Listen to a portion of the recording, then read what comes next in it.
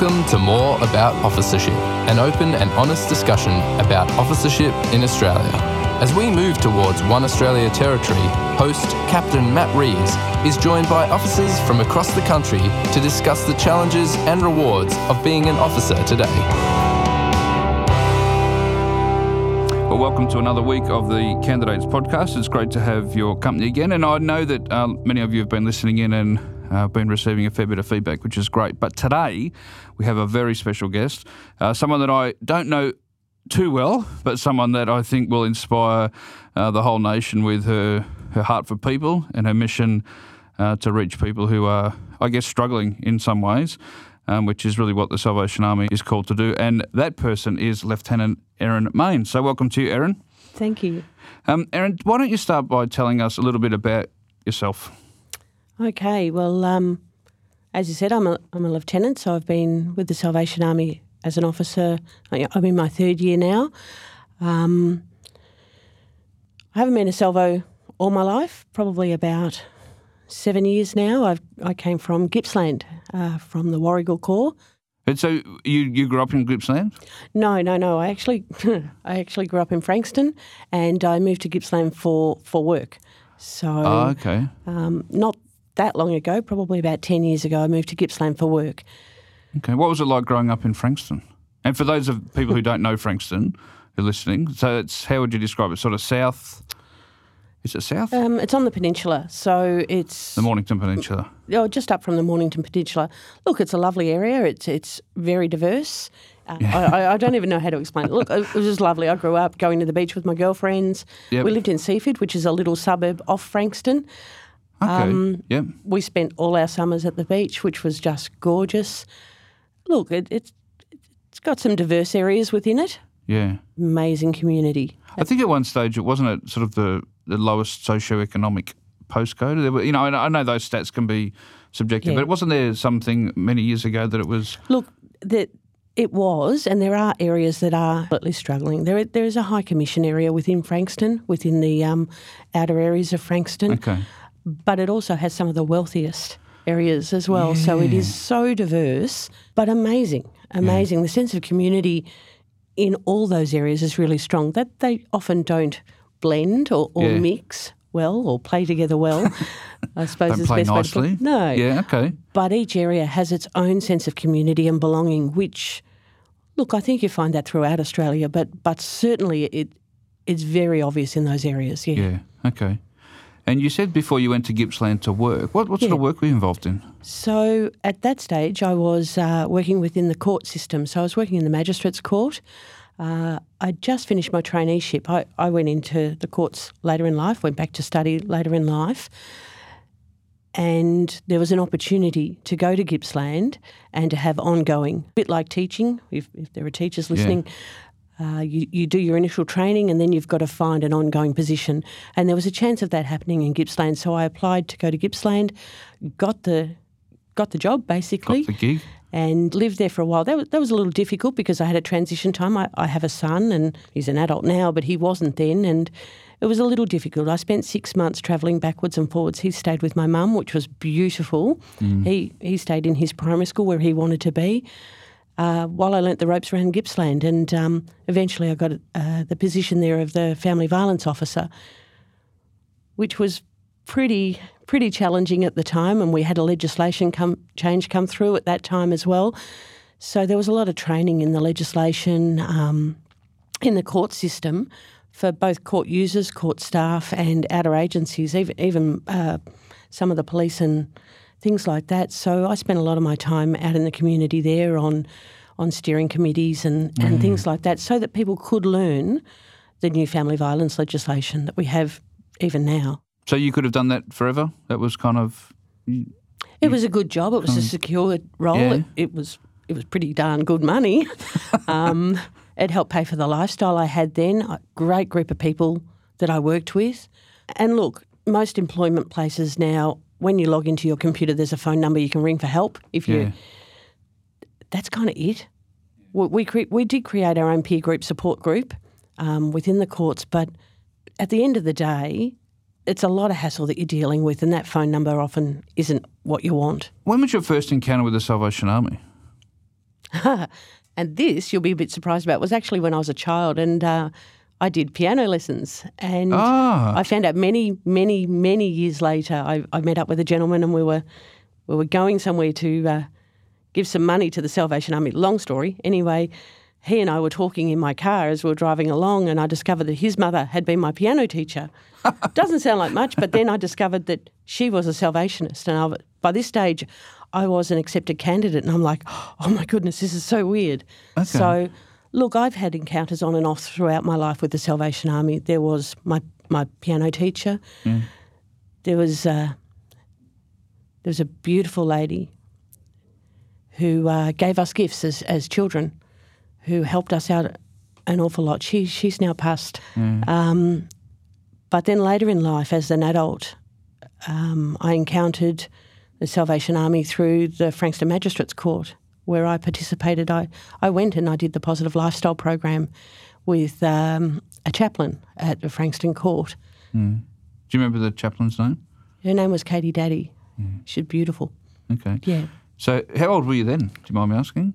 Old enough to know better. I was an adult with a you're not getting my age. I was an adult with a 6-year-old son at that stage. So I had just moved back into the Frankston area.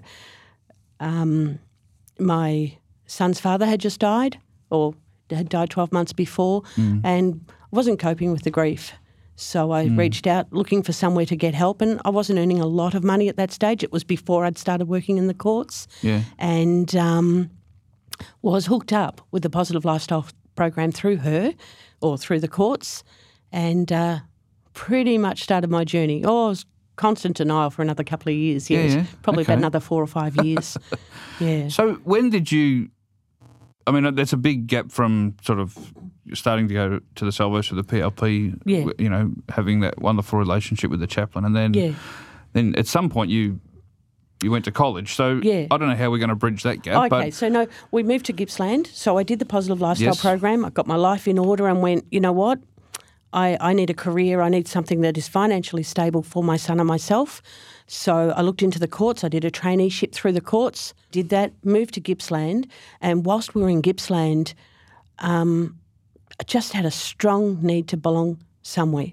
I was working at the courts. We were going to the pub 2 or 3 times a week. That's how we debriefed on the pub work, on the court work by going to the pub, not pub work. You probably go to work to debrief on the pub work. And there was a guy, we used to go to this pub called the Top Pub in Morwell, and there was this guy there, and every Friday he would come up to me and hand me a war cry. Every Friday. And I would say to him, I don't need it. Here's $5. I don't need it. Yeah. Every Friday he'd still come up and give me one.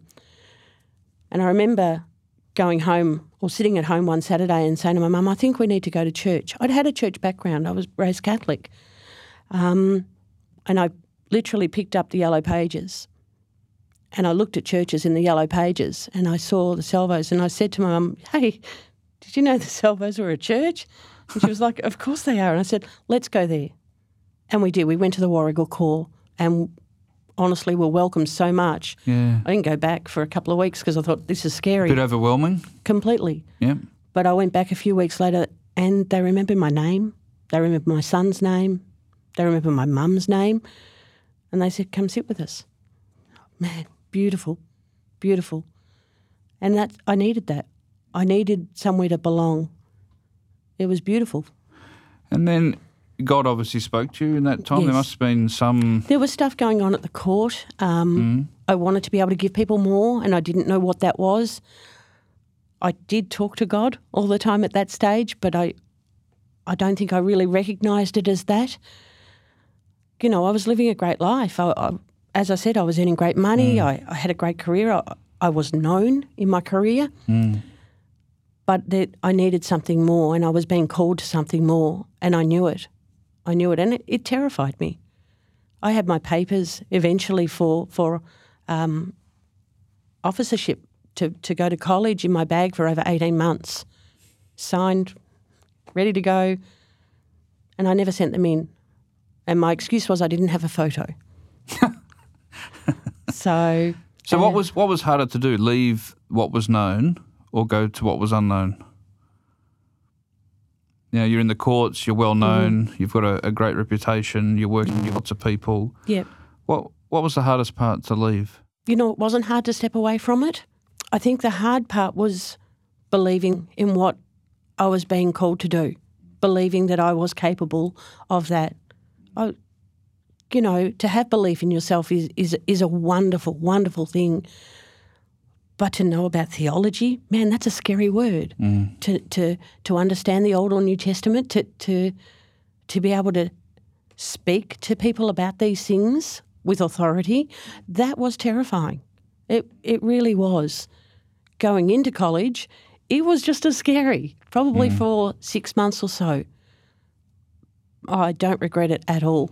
I truly don't. The knowledge that I've gained, I probably didn't behave the best at college, but the knowledge that I gained within college. I find that very hard to believe, Erin. Very, very hard to believe. Oh, dear. So you're at college. Yes. And we were chatting before, and I hope I don't sort of say something you don't want me to say, but you got a little bit bored. And then you ventured off down to... I didn't get bored. Look, the education part was really yes. mind-blowing. No, you needed people. You needed people. I just needed a different style of people. And for a while we were at 303 in Parkville for the first year of our training. And for a while I hung out just down the road at 7-Eleven. There were a couple of guys that used to sleep out there. But it got to the point where I needed a bit more. I wasn't doing enough. I was so used to working 60-plus hours a week. I heard on the grapevine about this thing called recovery, and I was like, I wonder what that is. And they were doing a bit of an application process where you could apply to be part of a leadership team on it. So I applied. I think I pretty much told the principal just after I was accepted in my application that I'd done it, because I didn't want to get into trouble. And he was wonderful, absolutely wonderful. I needed to keep my grades up and things like that. But I started on the leadership of recovery, which was a group of us sitting down. Background work had already been done. So a group of salvos? Was it all salvos, or was it... Absolute beautiful mixture. There are some officers that have an understanding of either drug and alcohol, chaplaincy, those sorts of things. Wonderful drug and alcohol worker who I'm pretty sure she was one of the starters of this, knowing that the people she was working with needed something more in their life. A couple of soldiers as well, and a couple of people from services at St Kilda. It's now stopped, but they were participants within the service, so they were part of the leadership team as well. So we sat around, we talked about recovery, we learnt an awful lot on drugs and alcohol, the effects, the types of things that were out there. We learnt a lot on behaviours. We learnt so much about the background things of drug and alcohol. One of the things that we decided very early on was that we would be inclusive. We would have inclusive language. We learnt about language triggers for people. Things like saying Father. We talk about the Lord all the time, but we don't reference God to Father and things like that, because people's backgrounds, these are triggers for them. So that education then is invaluable, and it's still ongoing. I still go to forums now on drug and alcohol and on faith and bringing those together. So that we spent, I think it was 6 or 8 weeks, purely every Wednesday night learning. So if we fast forward, because I really want to talk about the Recovery Church stuff, which is really exciting, but you went to Richmond Core, then you went to the Collingwood Justice Centre, which was part of the same appointment, is that? So I was at Richmond for a year, and then I went to Collingwood as a chaplain there, and at the same time I was a lead officer of Recovery Church at Moonee Valley, And now this year I'm at Moonee Valley full-time. So I run the Moonee Valley Core and the Recovery Church. So core being defined traditional as core, stuff on Sunday, like as a and Sunday and women's groups and things like that. Well, I'm going to talk about that because I reckon how those two go hand in hand is really unique and special. So Recovery Church, for people who aren't aware of it, what is it? Wow. Okay. So look, there are recovery churches throughout Australia, and I thank God for that. It is a place that is safe. It's a place for people who are exploring a different way of life.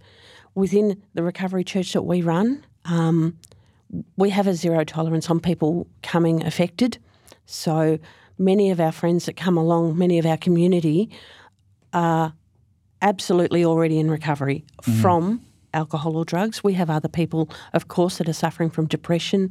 We have gamblers. It's a whole gamut of things that you're in recovery from.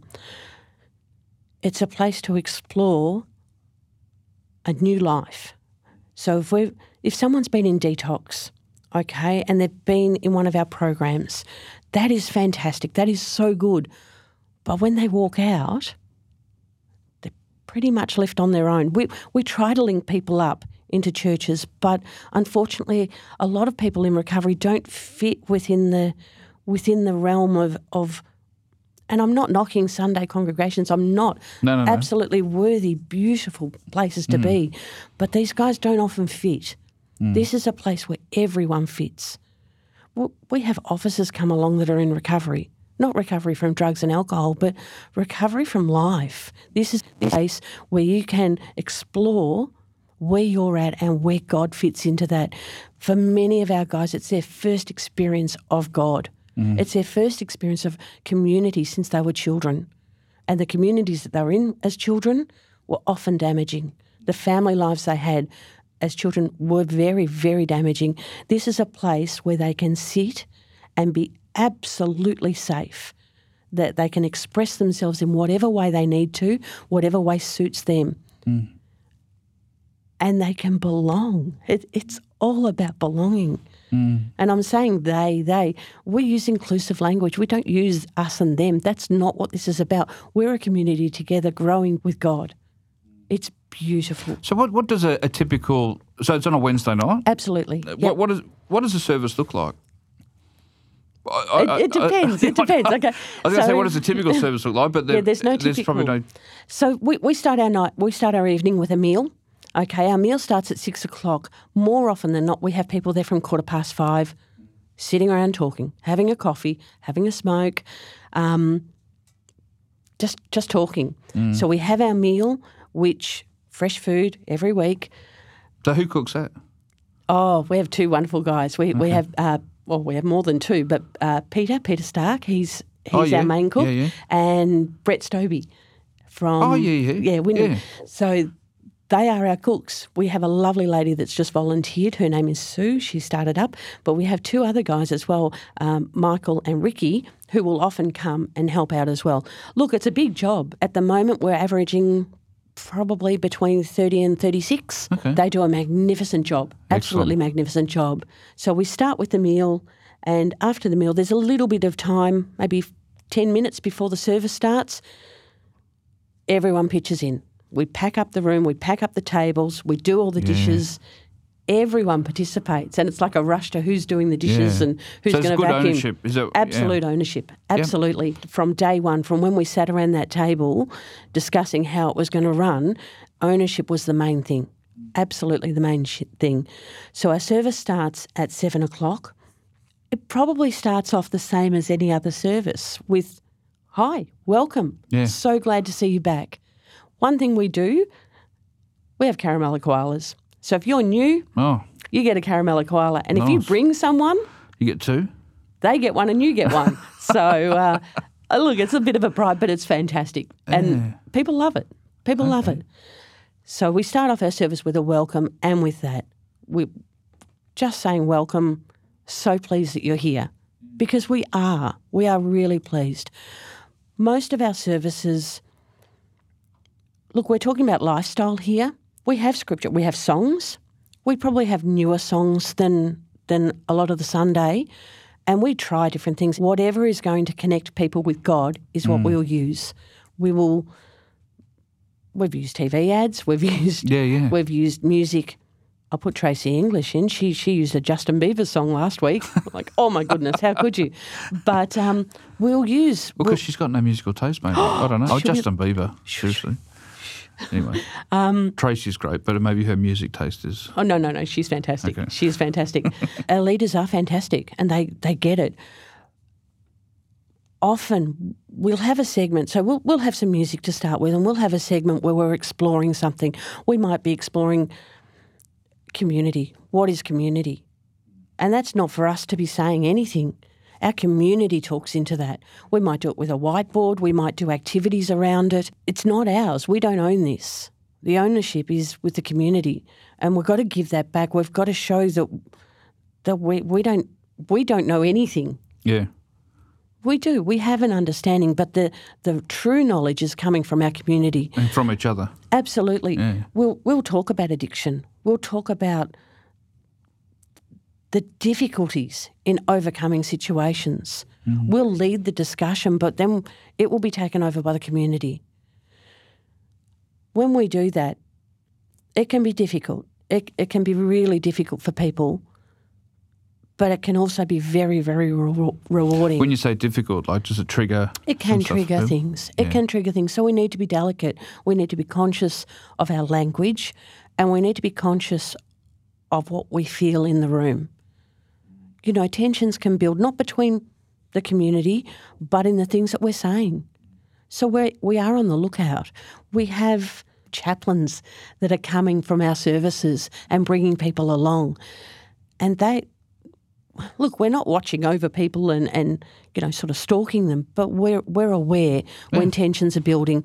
So from that activity that we do, that will lead into our scripture. And it will deliberately lead into our scripture. And then our scripture will go into our message. The message isn't long. It's probably only 10, maybe 15 minutes long. 15 will be pushing it. But it all links in together. Everything links beautifully. Look, we'll have more music after that. People talk about the mercy seat, okay? People talk about it like it's a thing of the past. No way. No. Tell me about that.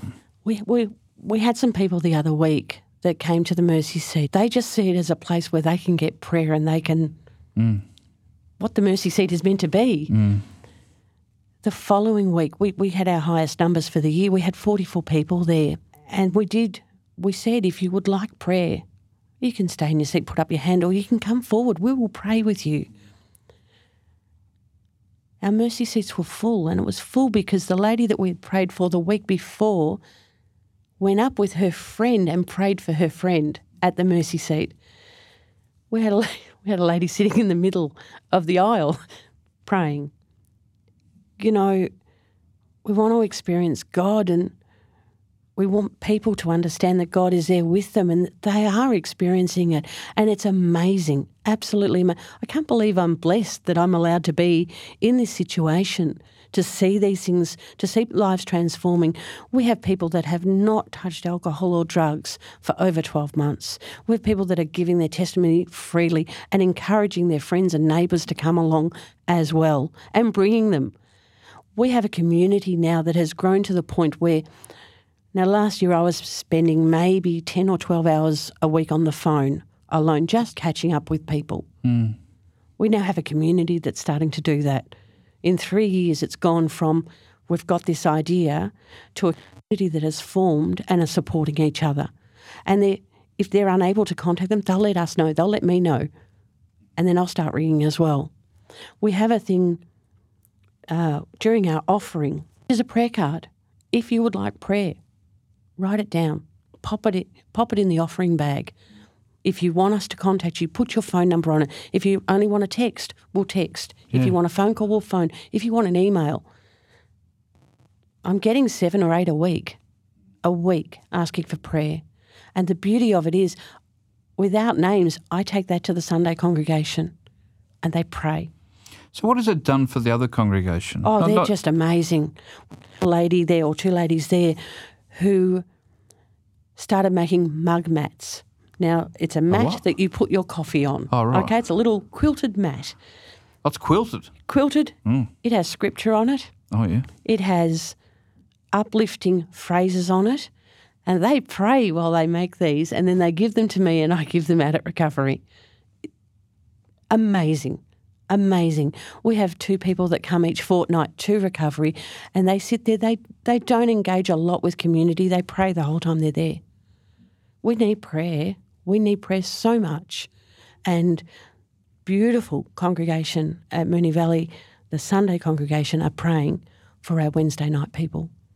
Yep.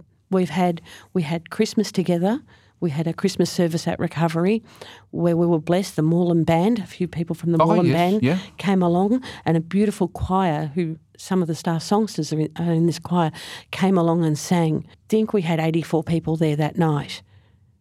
Everyone sat together. There was no, you're over there and you're over here. There was none of that. We sat together. People talked in between the breaks. They leant over and talked to each other. There were no boundaries, and that's the way it should be. Yeah, it's so inspiring, because I know there's there's probably a lot of core in the same position, and I don't want to. I mean, Moonee Ponds, as it was back in the day, was a thriving. Core was well known and probably a full hall, and things changed for a whole range of reasons, and reimagining what could be. Yeah. And who would have thought that Recovery Church would be a part of that? It's actually nothing new to us. No. The kind of service you're talking about is nothing new to the Salvation Army. Absolutely not. It's just... It's almost like we've gone back 100 years and it works. It absolutely works. Do we go to our grassroots? Yes, we have to look at the situations people are in now. We have to have an understanding. And if we don't have that understanding, then we've got to learn it. Yeah. We've got to learn. We've got to see the experiences people are having. And I understand the fear in that. I understand that. That's a pretty scary area to step into. But the delight that you get and the blessings that you get along the way are so worth that bit of education. Yeah. If you spend 2 or 3 weeks educating yourself and then finding a course, finding something that can hook you in with that, it makes a difference. It absolutely does. Yeah, I wish every call had something like this. I was blessed. I went to New Zealand last year and I was able to look at the recovery over in New Zealand and to make some comparisons. And we're doing amazing. We're not behind. We're not doing it wrong. Yep. I don't know that we're the forefront, but we are offering something that people are lacking in their lives. We're offering a safe community. And hope. Absolute hope. It can be such a cliche, we offer hope, but to people in circumstances you're talking about, hope is gone. Yeah. It's not there. It's not even really in the vocabulary of the people that we're dealing with. It's day-to-day life. It's living really on the edge. Wow. But the transformation that takes place, it still happens. People go, oh, yeah. It happens. There is transformation happening every single day. And certainly on our nights, we get to witness it.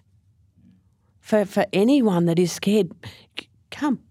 Do you have contact with the Recovery Church during the week? Apart from the phone, is there other activities? So I have a Bible study that runs on a Tuesday afternoon. So I have Bible study. I also do PLPs, the Positive Lifestyle Program. Yep. Okay. And I have 3 people doing adherency at the moment. But it's not only that. We catch up for coffee. I have lunch with a couple of people. It's a lot of phone work, I've got to say. It's an awful lot of phone work. But it's worth it. It's so worth it. Yeah. So because the podcast is really, the conversation is around helping people exploring ministry. And I mean, obviously this is brilliant. And there'll be people who can listen to this who are core officers or, thinking about core stuff. But did you ever imagine... Me doing this sort of thing? Yeah. Never. Never in a million years. I wouldn't have known. Because you never thought you'd have the opportunity, or because you never thought you were good enough? Never thought about it. I was never good enough. I used to drink. I wasn't the best person. I was a person. I was living my life. What could I give? I've got nothing to give someone from a life that I don't know. I didn't go that far down. I didn't end up there. I had a great upbringing.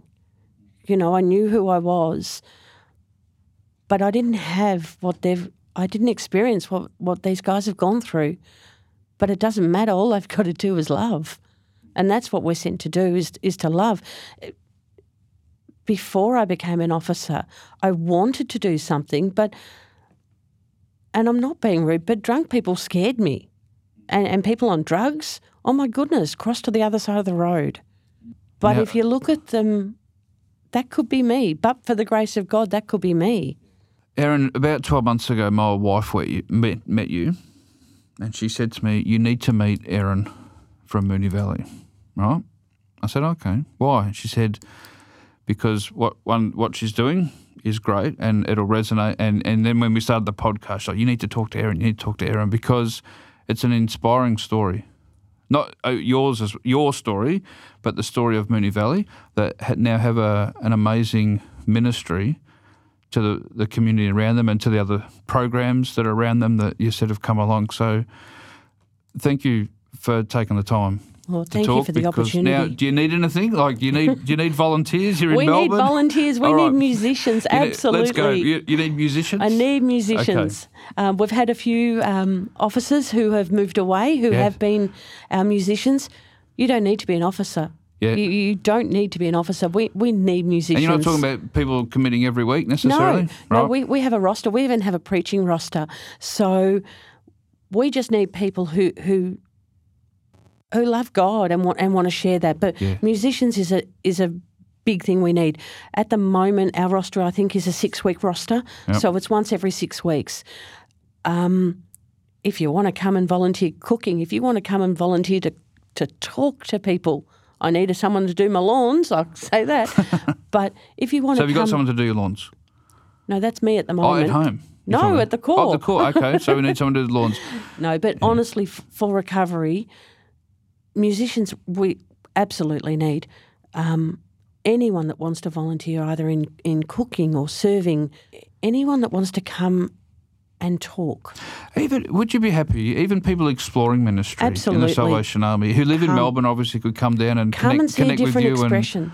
Because it is a different expression and every single week is different. The participants are different, the community is different, the preachers are different. You will see community, you will see the love of God, and you will see others caring for others.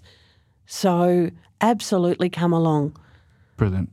Well, thanks very much. I think you're a star. I love what you're doing, and I think we can learn so much from people like you that have led the way, in terms of you've got core and sort of shaking the tree a little bit and reinvigorating it and seeing lives transformed through community, but through a faith community where people believe in Jesus. We've got to give people back to God. Thanks, Erin. Thank you. Thanks for joining us for more about officership. You can join the conversation at facebook.com/SA Candidates Australia. If you want to explore officership further, please speak to your local Corps officer or Candidates Secretary. The Salvation Army needs more leaders. Is God asking for more of you?